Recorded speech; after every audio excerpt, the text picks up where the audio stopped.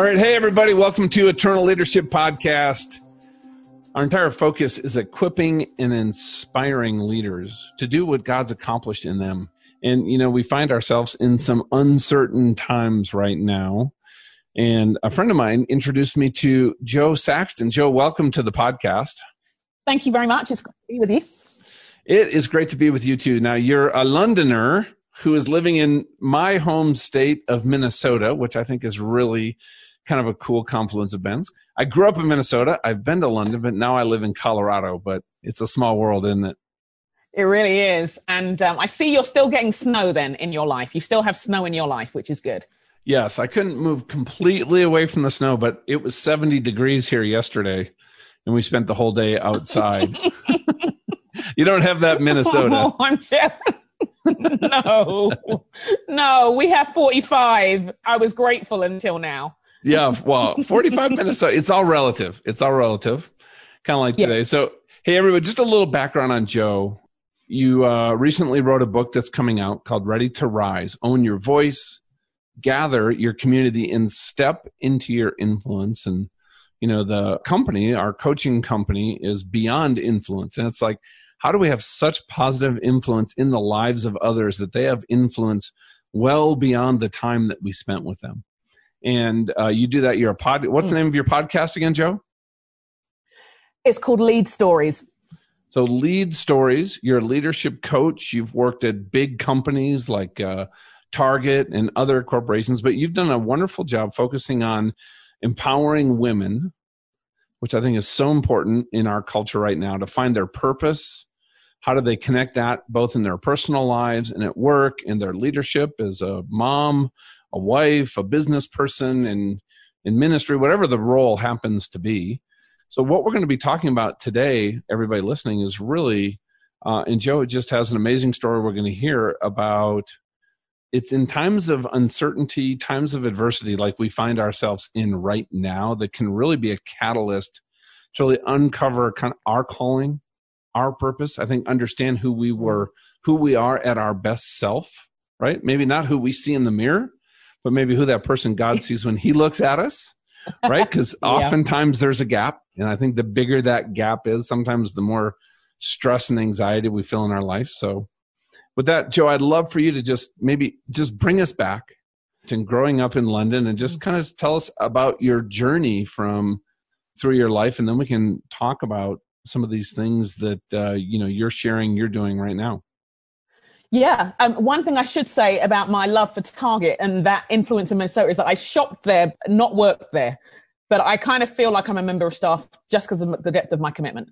Anyway, in terms of the story, I grew up in London, but I think, there's something you said about people's influence being way beyond the moment you have with them. And I think it was there before I even realized. I think even by the time I was growing up in London, and I grew up in the inner city, that yes, there were teachers and there were family members who were helping me discover and uncover in a difficult context who I was designed to be. But the ultimate example was a woman called Emily May Butterfield. And her story is the story that I would say changed my life. She won an award in her 90s for being England's most inspiring learner. She went back to school. She left school at 12 because a teacher had called her stupid. And she was a teenager. She was kind of upset and humiliated. She ran out the room, never went back. And she kind of got by, she got by. And in her 90s got an English qualification, a math qualification, and computer science. Incredibly inspiring woman. But her story unfolded in that she was serving in World War II as one of the kind of home effort. She was with the fire service, could barely read, getting by out of her depth the entire time. And there was a point in London's history where children were evacuated for their own safety. And so what she started doing was taking care of the children. She was single, again, could barely read, taking care of these kids. When the war ended, she kept on going. 30 years, 40 years of just looking after these kids, like some a night, some for years. And then when she's about 70, she was asked to take care of a preschooler and a baby. And now many would have said, it's time to be done, Do you know what I mean? You've been serving faithfully all this time. And still no one knew she couldn't read particularly well. And she said yes, and looked after them for 5 years. Again, just incredible. And decades on, the preschooler he works in international finance based in Asia, a father, a husband, doing really well, and I'm the baby. And so for me, I know what happens when someone uncovers their story in the midst of global tragedy. I know the decade-long influence of somebody who felt completely out of her depth, saw the world changing around her, was terribly afraid, because the whole world was at that point, with the rise of Hitler and Nazism and stuff, and just did the little bit she could do. She fostered over 100 children before she could read properly. Wow. And so for me, even in these times of crisis, I look back on her story and see her daily impact on my own life and on my brother's life. And I'm reminded that even in these desperate times, there are unique and incredible gifts being uncovered that could leave a legacy.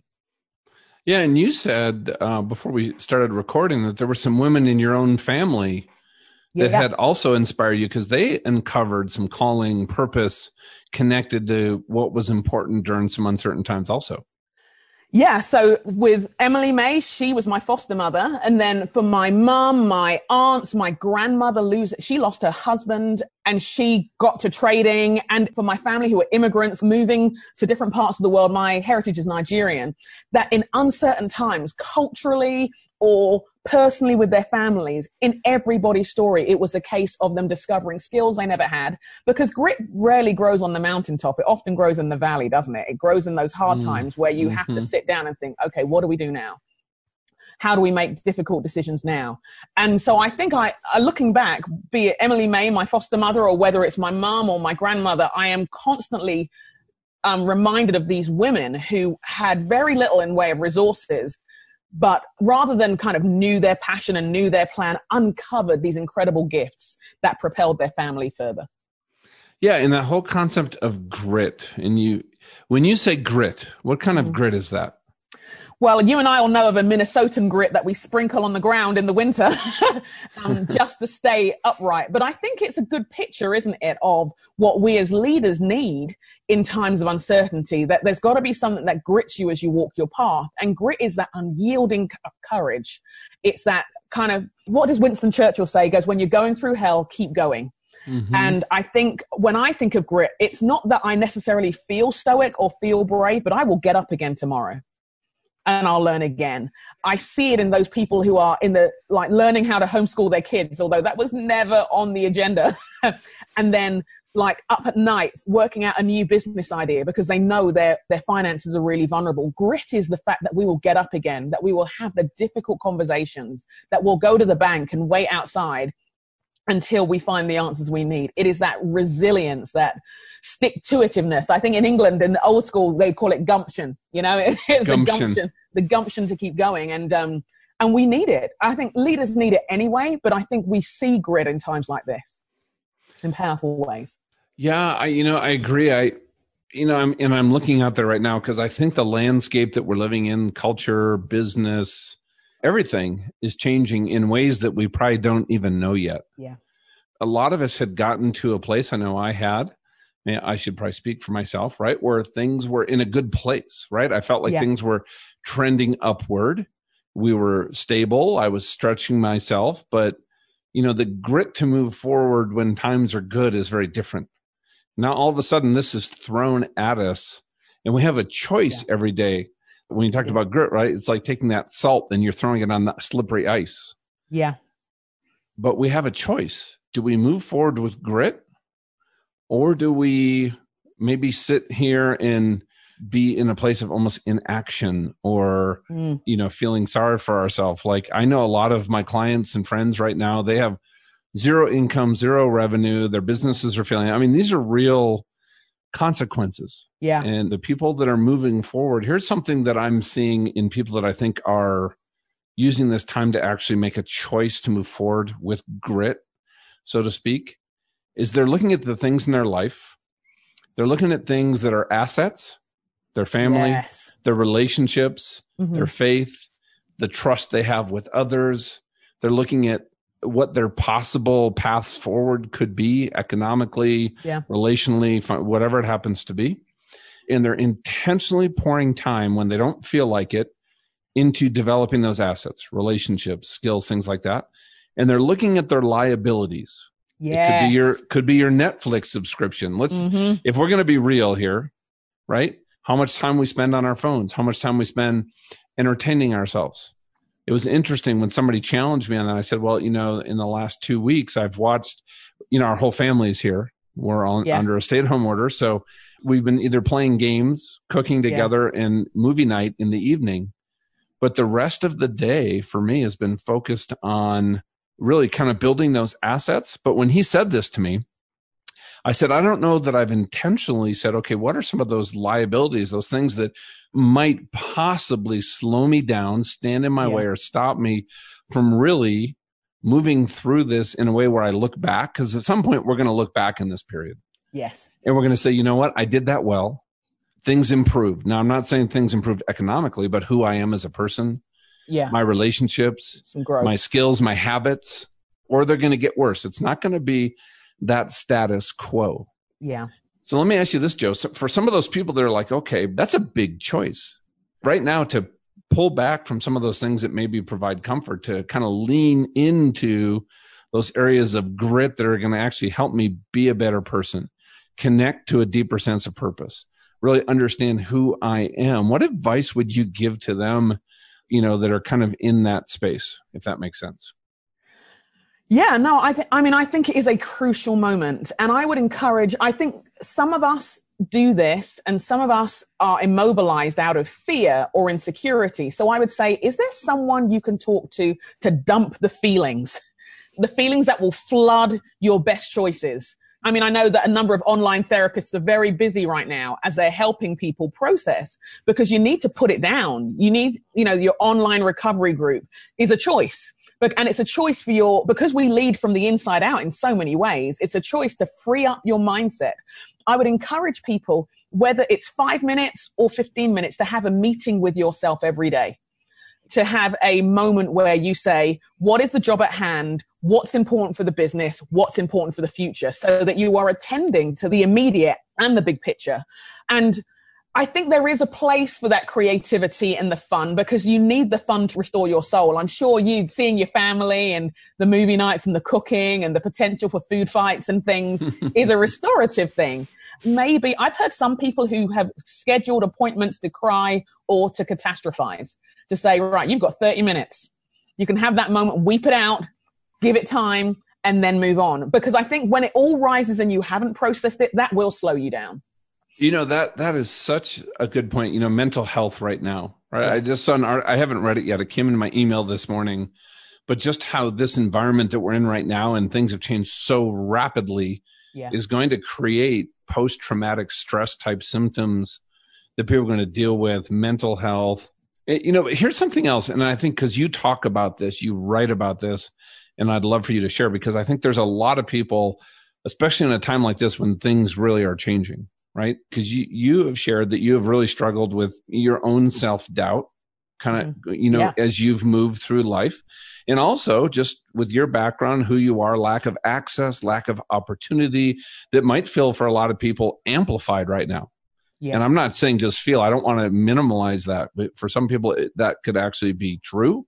Yeah. It could be a perception. I don't know. But what would you share for people that really feel like, wow, I'm looking at the future.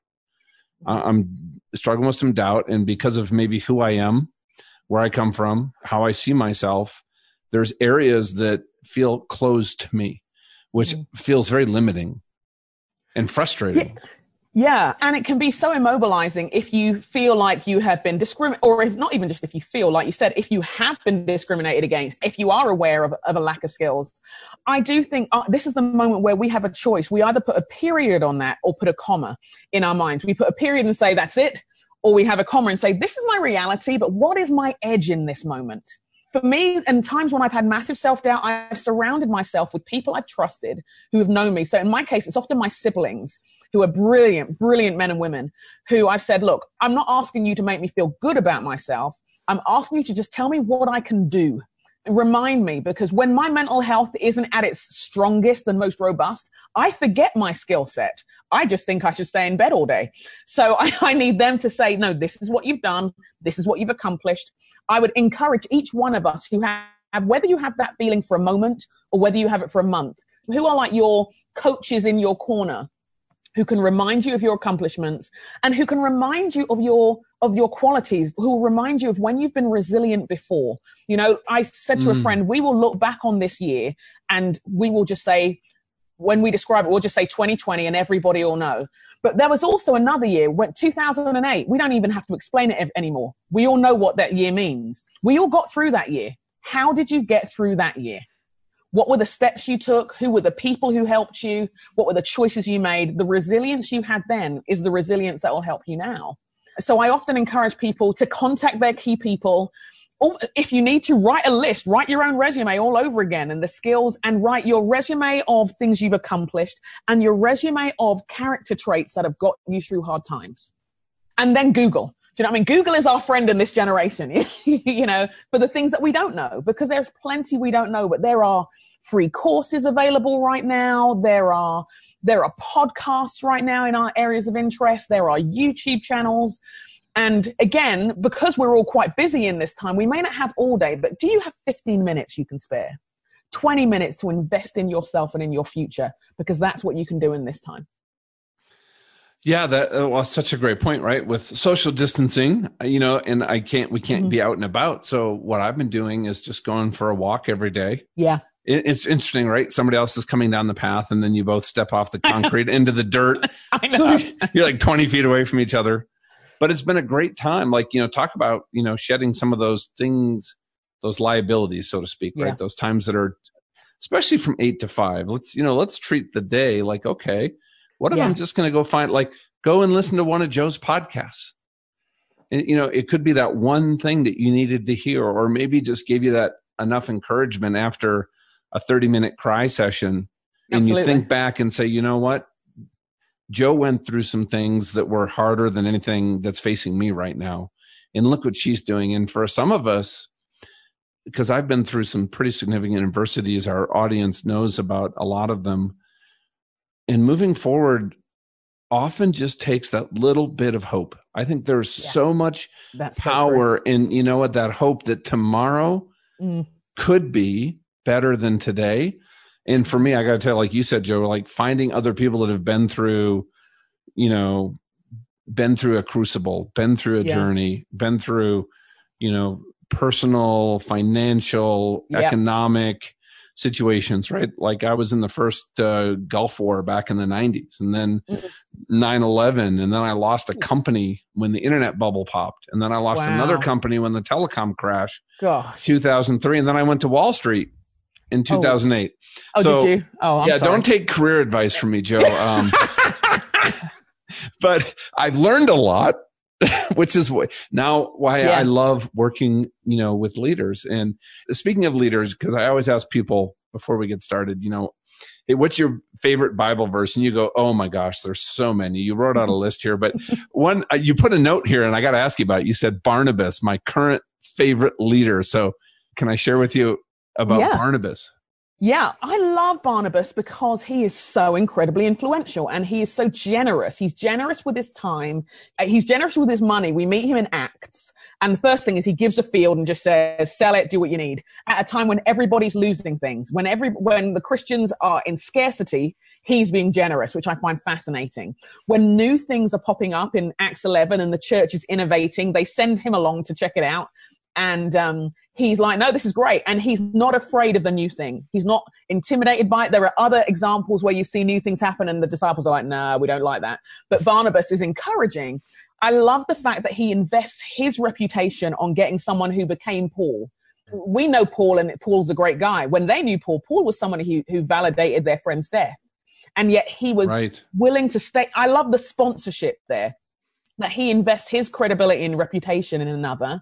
And then I think of how he helps John Mark through failure and how he steps back and Paul comes forward, and you see the exchange. In the end, Barnabas is seen as the backup guy.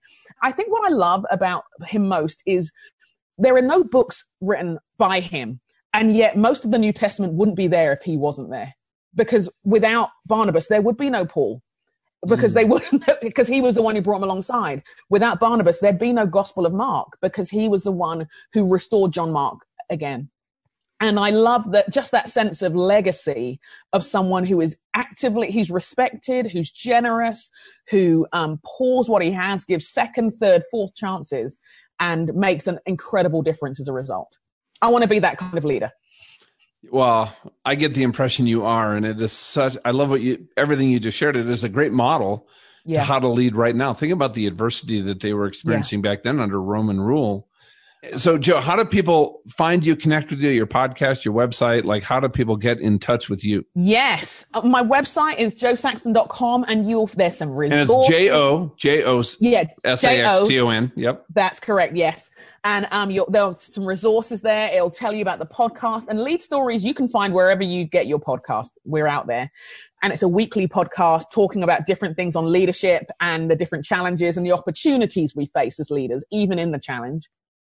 So that's a resource for you. On the social medias, it's just at Joe Saxton on Instagram and Facebook and just all the things. And my book is called Ready to Rise. And it basically is an encouragement that even though we may be in the ashes now, and we may be in the ashes for some time, like we were sharing, we don't know what the new day will look like. But even in the middle of this change in landscape, we can rise. We will rise again. The question is whether we will be ready. And the book helps you get ready.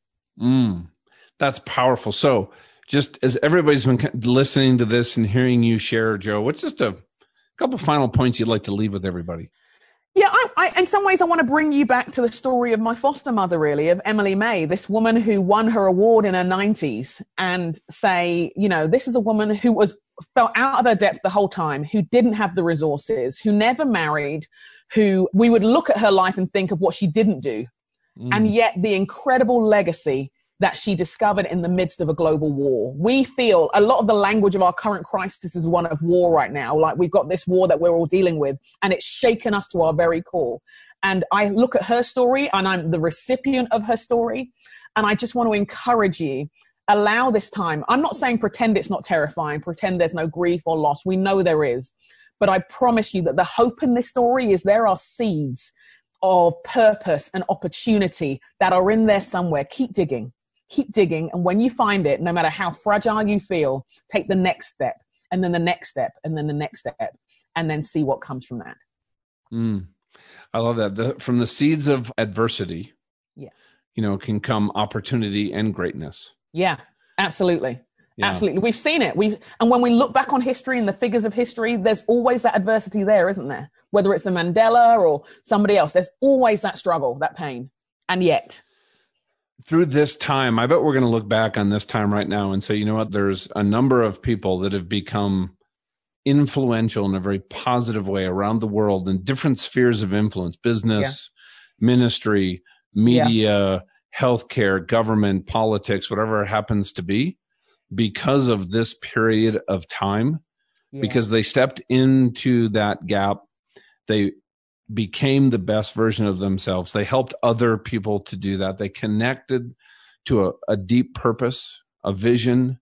They set a destination. And then guess what? With grit, they kept moving forward through, every day. Because in John 10:10, it says Christ came to give us life so that we may live it to the full. Yeah. And I think sometimes, unless you have a period like this, it's even hard to understand what that looks like. Yeah, unless you have almost something to compare it to appreciate it. So sometimes I just, I'm always trying to put things in perspective, Joe, because I know it's going to be really challenging for people. Yeah.